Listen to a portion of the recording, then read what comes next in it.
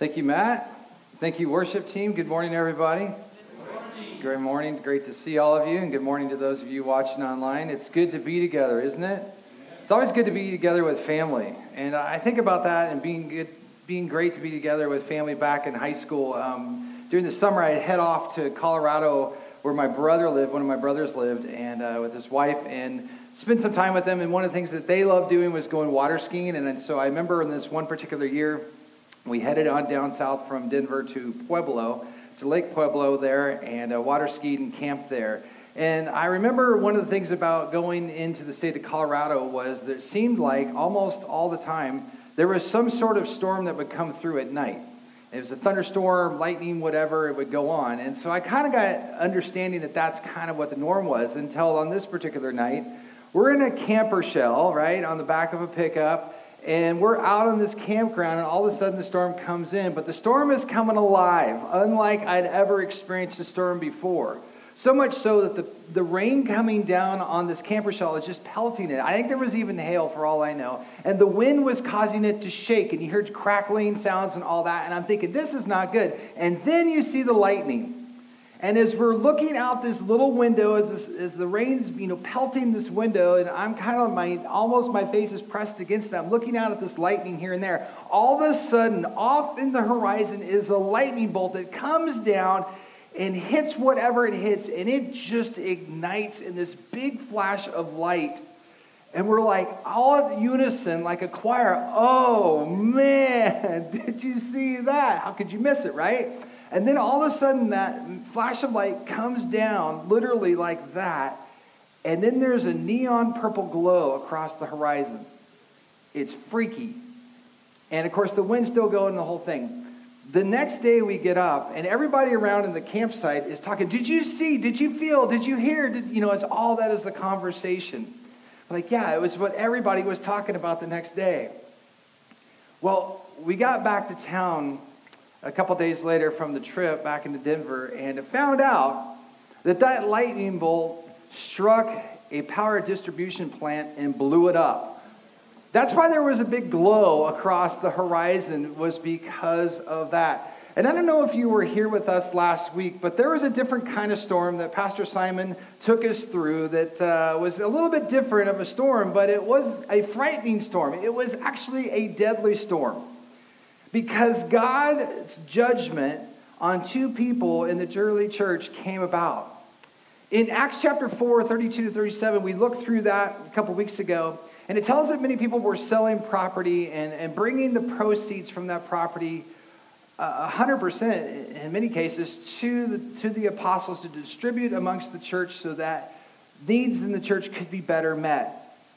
And Ananias and Sapphira were part of that church family, and they sold a piece of property for a certain amount, but they claimed it was only this amount. And so they went forth and they gave the money and claimed that it was lied about how much money they made. And because of their sin in the church before a holy God and God working in the church, he struck them both dead within 3 hours of one another. First the husband and then the wife. And seeing that this had happened, hearing that this had happened, Scripture tells us that great fear came over the entire church. Kind of like great fear for me came over me when I see lightning anymore from that storm and experiencing it. And like the next day after the storm at Lake Pueblo, all the talk about what had happened to them was all anybody was talking about in the church and around in the community. And so today we continue with Dr. Luke's account of what occurred next in the journey in the life of the church. And like the distinctive glow across that horizon that is so vivid in my mind, there's this idea of something that you're going to see here as well that hopefully will stick out to you, that stands out. It stood out to Luke as he wrote this and wants us to take that. What we're going to see today is a distinctive, just I don't know how to say it, just extremely clear, distinctive mark of the mighty power of God through the apostles and what he's doing through them. We're also going to see the reaction of both people in the church and outside the church in reaction to this mighty work and power of God that's going on. And then we're going to see how more and more people, actually more than ever, came to know Christ as their Savior and Lord. And finally, I want to offer 2 reminders as we go into 2022, because we haven't been together in 2022 yet until now, right? We were online last week, we're online today, but some of us are together here. And so as I thought about, as we go ahead into 2022, what could we be looking at? And so with that, and kind of a preview where we're going, I want to invite you to take your Bible and open up to Acts chapter 5 if you're not there yet. Acts chapter 5, and we're going to be looking at verses 12 to 16, but we'll be starting in verse 11. So let's go. Find your Bible, find your reading glasses as you need to, and there you go. Find that. Are we there?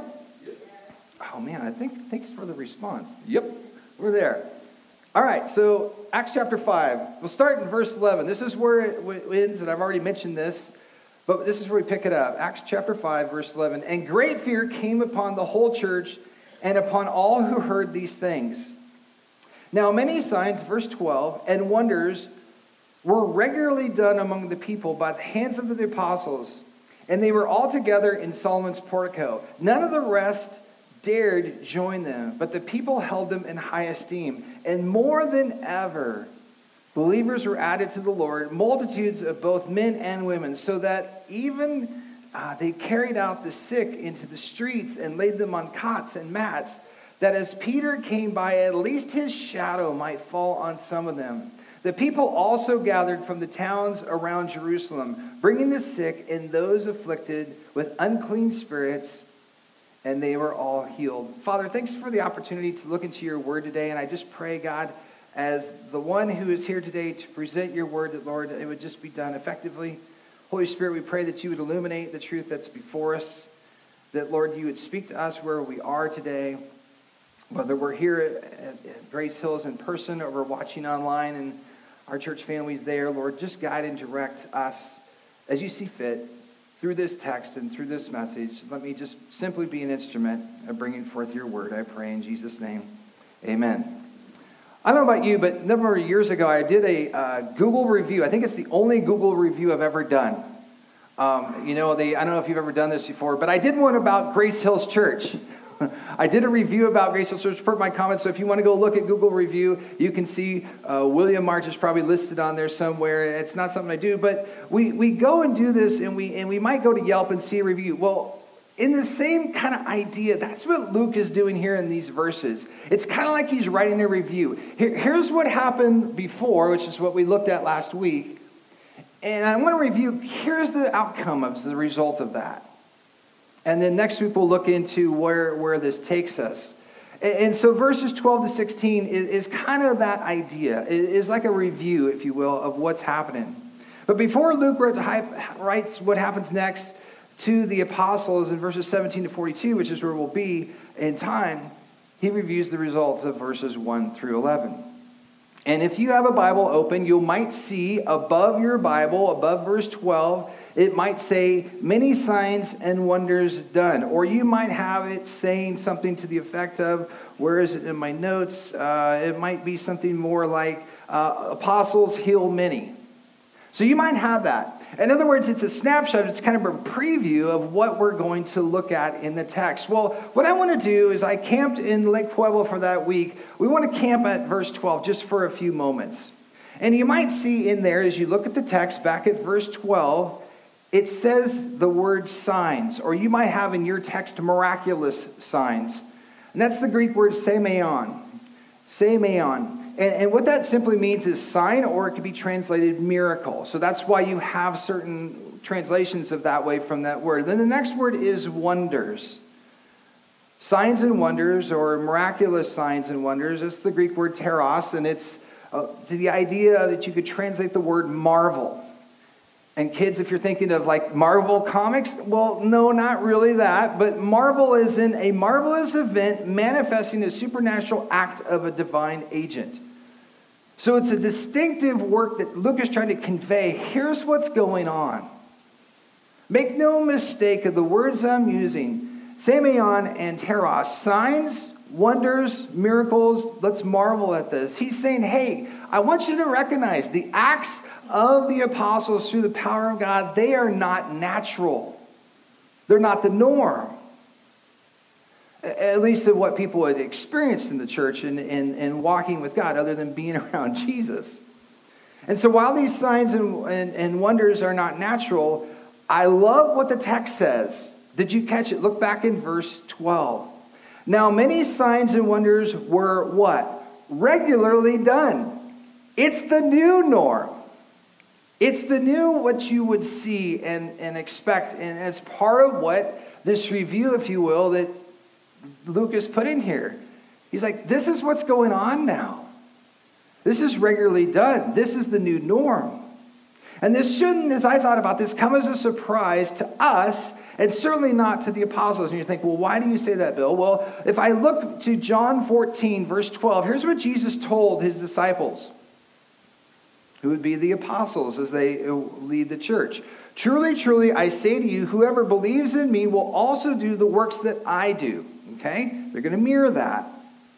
And greater works than these will he do, or you guys do, because I am going to the Father. And so what we have here is really a fulfillment of what Jesus said is going to happen. And now we're carrying it out and seeing it as Luke writes it and says, look, this is regularly done now to make these amazing signs and wonders and what's going on. So then the question that comes to my mind, well, what's the point? Why is God doing this? What is the purpose of these supernatural acts through the apostles? What is up? What is God up to? Well, simply put, it's to authenticate the apostles. It's to authenticate the apostleship and the ministry God was doing through them. To let there be no mistake that it is God who is at work. It is Christ Jesus, the risen Savior, and the work of the Holy Spirit through them that this is being done. Back in chapter 4, verses 7 to 10, Peter's question about this. Like, how is it that all these are happening? What is going on? Who authorized you to do these signs and wonders, if you will? And here's his response in verses 7 to 10. And when they had set them in the midst, they inquired, this is the religious leaders, by what power or by what name did you do this? Did you do these works? Then Peter, filled with the Holy Spirit, God is working here, right? Said to them, rulers of the people and elders, if we are being examined today concerning a good deed done to a crippled man, that was where this context comes from, by what means this man has been healed, let it be known. I want you to know, make no mistake, to all of you and to all the people in Israel, that by the name of Jesus Christ of Nazareth, the promised Messiah, the one who we've all been waiting for, it's him whom you crucified, whom God raised from the dead. By him, this man stands before you as well. In other words, let there be no mistake. It is God at work here. So it's authenticating the apostleship. That's what his purpose is to do here. And then if I look at 2 Corinthians chapter 12, verse 12, it confirms this authentication, stating that the signs of a true apostle, in other words, ones that are anointed by God, that have the Holy Spirit, signs of a true apostle were performed among you with utmost patience, with signs and wonders and mighty works. So it's just a confirmation that here's what is going on. Here's how God is at work. In other words, the signs and miracles are not some magical act. Peter is, I'm sure, as talented as he is not a magician.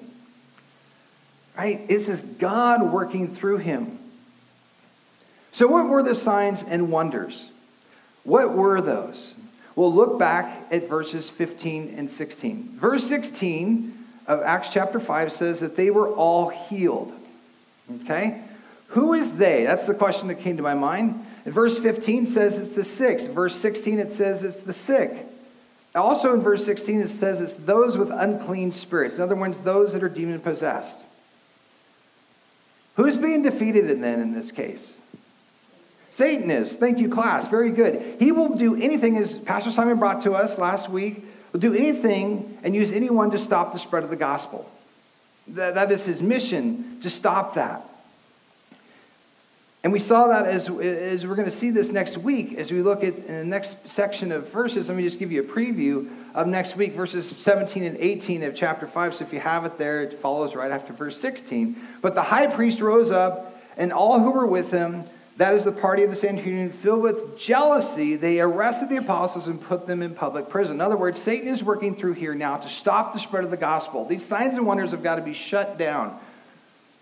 We don't want to see this moving forward, because they're jealous, as it says here. Solomon said there's nothing new under the sun. He's my favorite Old Testament writer. Nothing new under the sun. And I want to submit to you that Satan is doing what he's always been doing, trying to stop the movement of God, trying to stop what God is doing, the spread of the gospel in this case. And while he may slow it down at times and move it at a slower pace than what we would like it to be, maybe as somebody that we're trying to reach out to and we want to see come to know Christ, at the end of the day, Satan will not win. Jesus tells us in Matthew 16:18 that the gates of hell shall not prevail against the church. Even a virus, even whatever it could be, it's not going to prevail against God's church. We can rejoice in that. And so we've witnessed the distinctive and mighty power of God through the apostles. What else does Luke have to offer in this review, if you will, of what's been going on in the church up to this point? Specifically, what happened through the leadership of the apostles? They are leading the church. And it's their leadership that the people are following. And God is blessing and God is at work. Well, we're in the book of what? Acts. That's my key word for you. We're going to look at 3 acts of the apostles in this text that I see unfolding for us here. Here's the first act. Through the leadership of the apostles, the early church was unified. The early church was unified. Look back at verse 12, the latter part of it. It says, and they, that's the church, were all together in Solomon's portico. I want to look at 2 meanings behind this phrase, all together. All together, that's the church, we mentioned that. It's believers. And one meaning is location. Maybe if you're in real estate or heard that, it's location.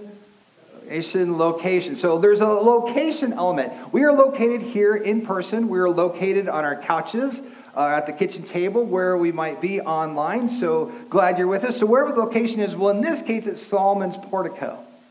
And it's distinctively noted here. It's also noted back in verse 11 as well of Acts chapter 3, verse 11.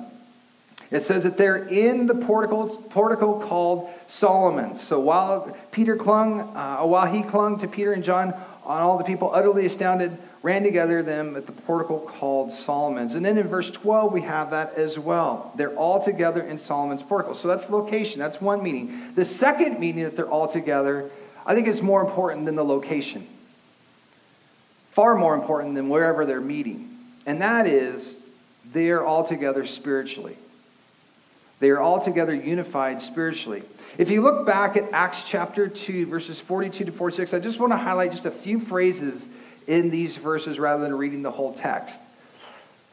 Verse 42, it says, they devoted themselves, so together as one. Then you jump down to verse 44, and it says, all who had believed were together and had all things in common.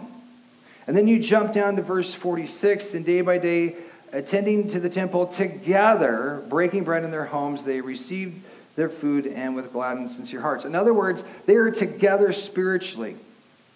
Not just in location, they're gathered together spiritually. They are one in Christ and working. You jump back to a chapter before this in chapter 4, verse 31 to 35. Again, just some highlights of these verses here that I wanted to highlight in.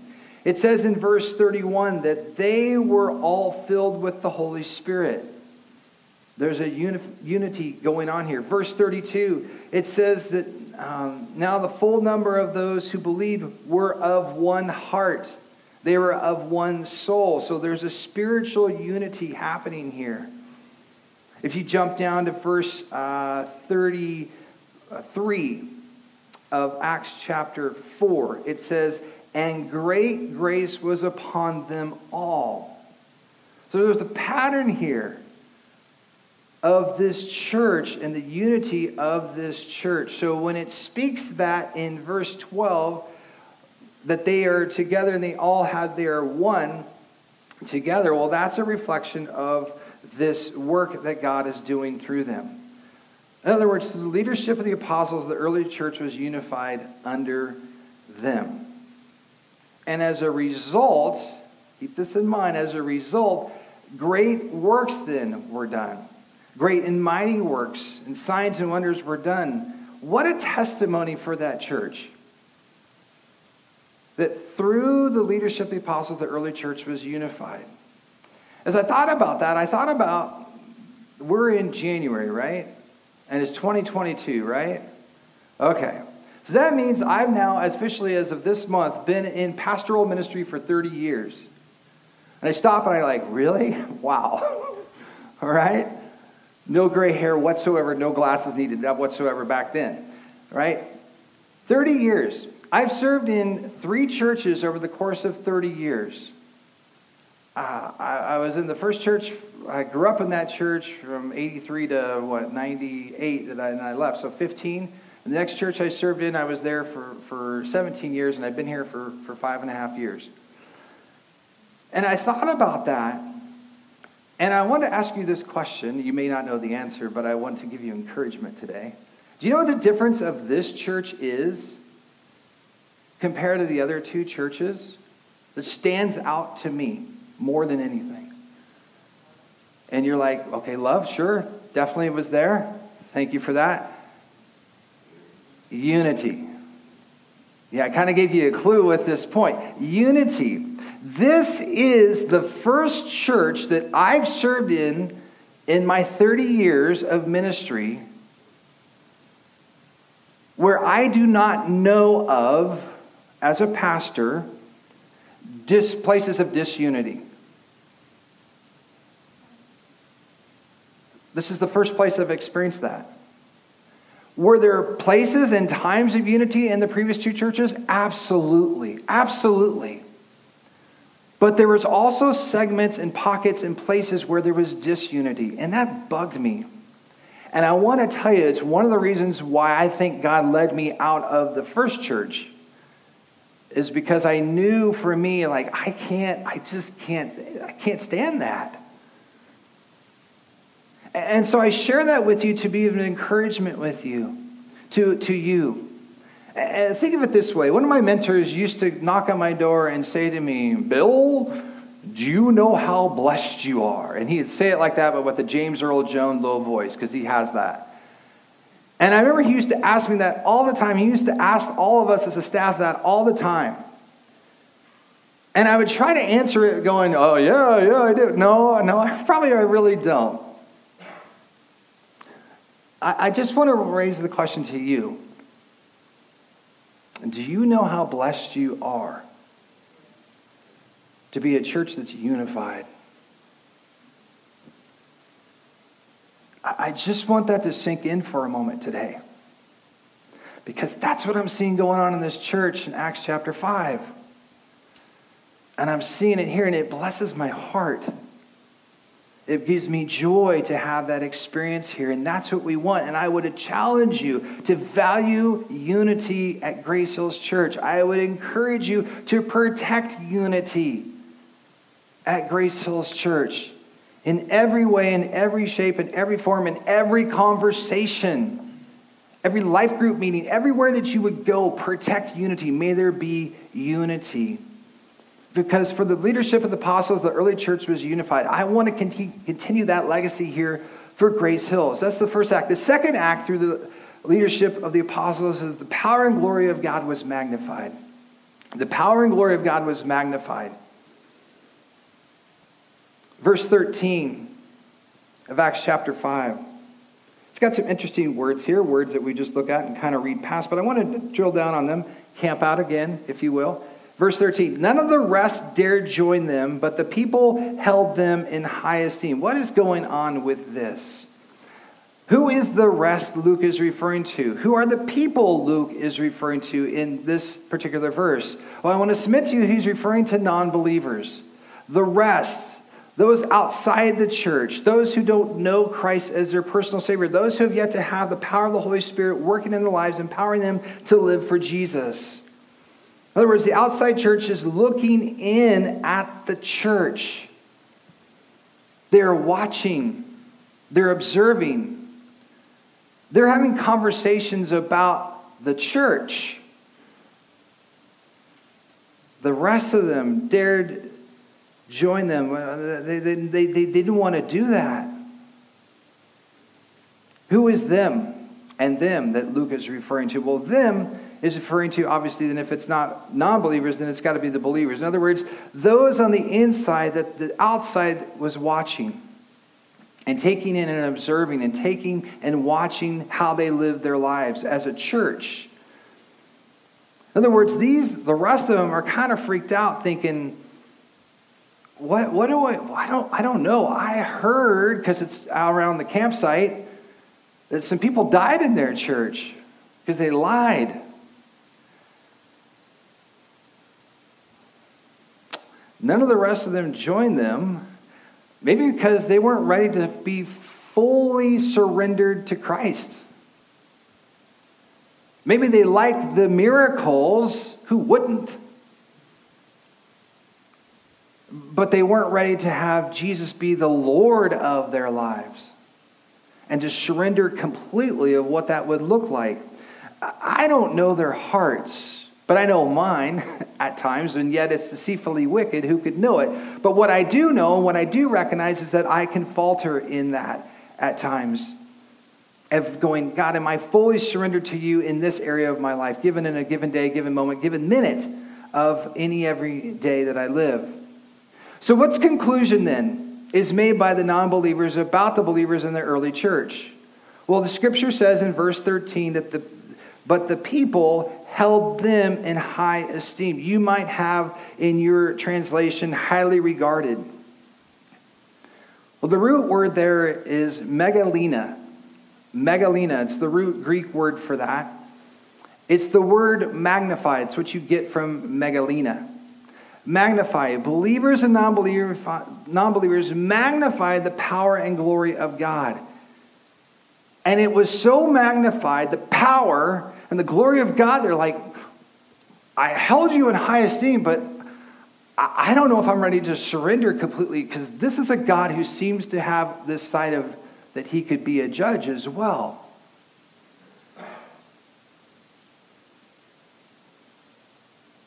I don't know if you noticed last week in the text, but did you see in the text that Ananias and Sapphira had magnifying glasses? Did you see that in the text?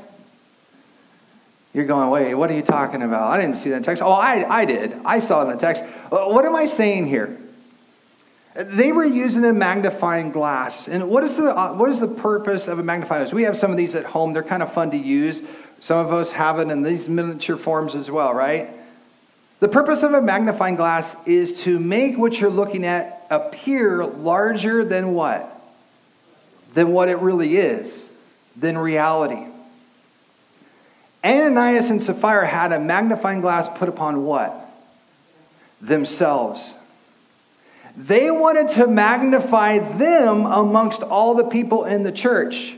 Look at us. Notice what we've done. We've sold our property, and look at what we've sacrificed and given. And they put the magnification, the megalina, on them. And that's something we do not want to do. We do not want to do that. Because why? Well, in this case, it was their lives they sacrificed. Because they magnified themselves rather than God. They magnified them as being unholy before a holy God. They magnified lying as opposed to being truthful. You could go on with the list. As I thought about that, I looked at Isaiah 42:8. This might give us a clue of how important it is to magnify the Lord and not ourselves. I am the Lord, Isaiah 42:8 says. That is my name. My glory I give to who? No other. Yikes. Believe me, I have lots of learning to do because I like having a magnifying glass on me at times. Have you been there, or is it just me? Look at me. Look at what I do. Don't look at what my bad habits. Look at everything I do that's good, right? Let me magnify that.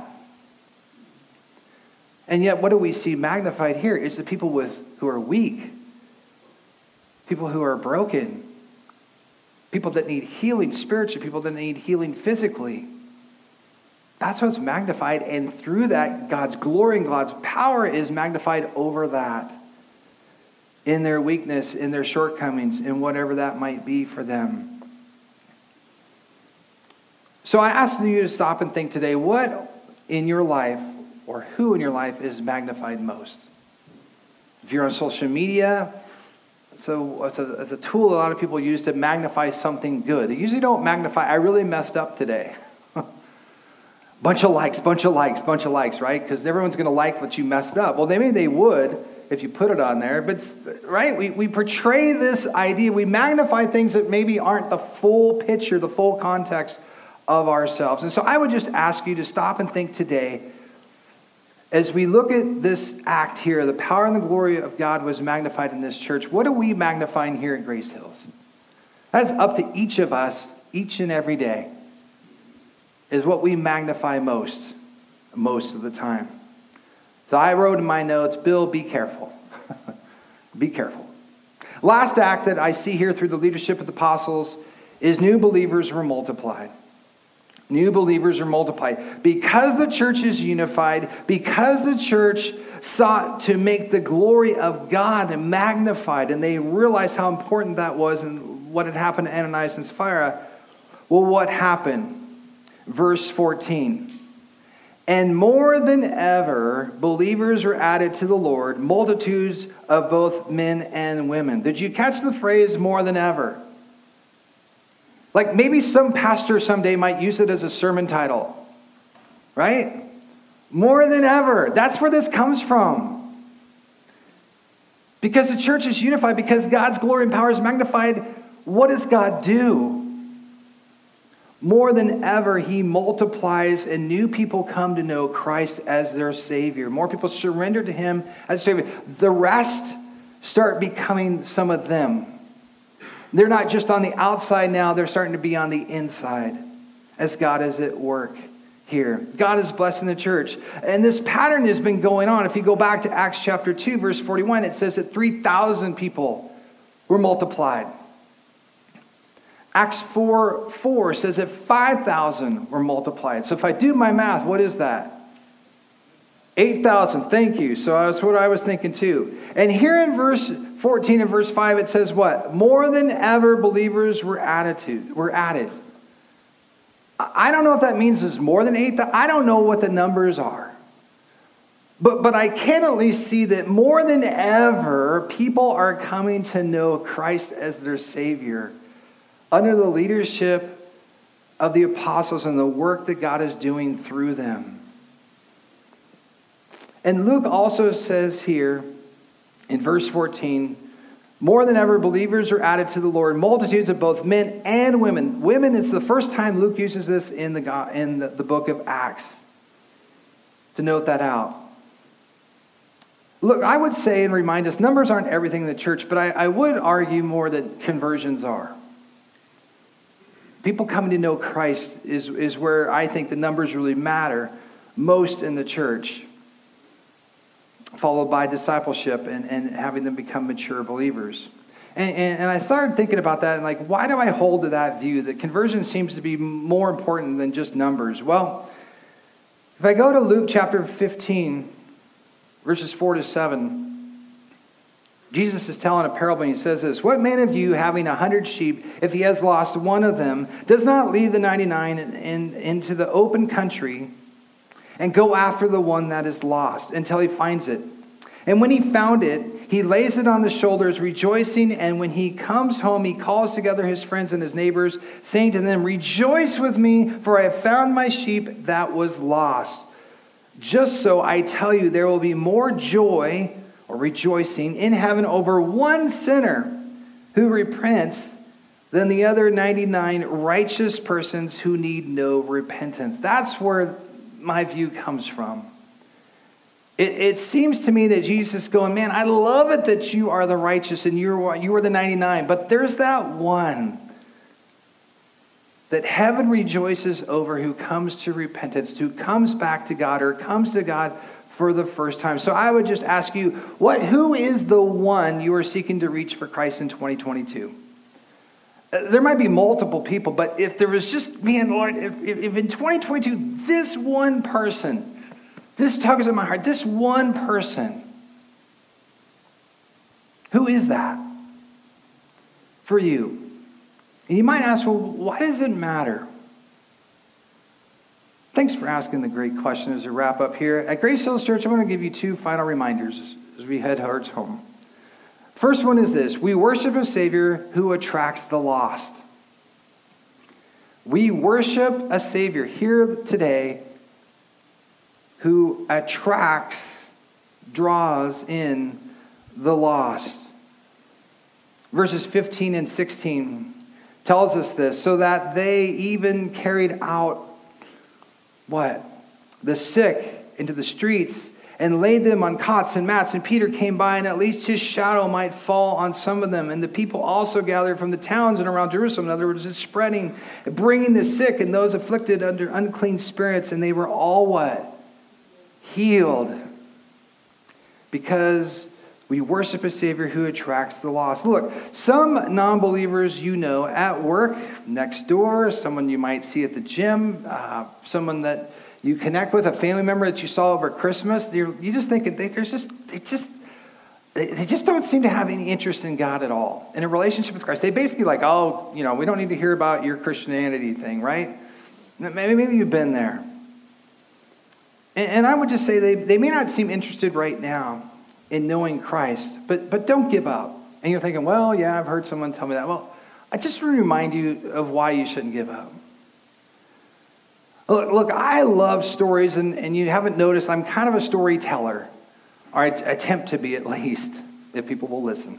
And one of the stories I love most, probably more than any other stories, is conversion stories. And so I could go on with example after example of people, celebrities, people that came to know Christ, race car drivers, actors, whatever it might be, musicians. And recently I saw a musician, his name's Gary Hoey. He does this Ho-Ho-Hoey concert. He's a rock and roll guy, guitarist guy, one of the greatest guitarists going. He wrote the soundtrack for the greatest surf movie in my mind, Endless Summer 2. Okay, that's how I know who he is.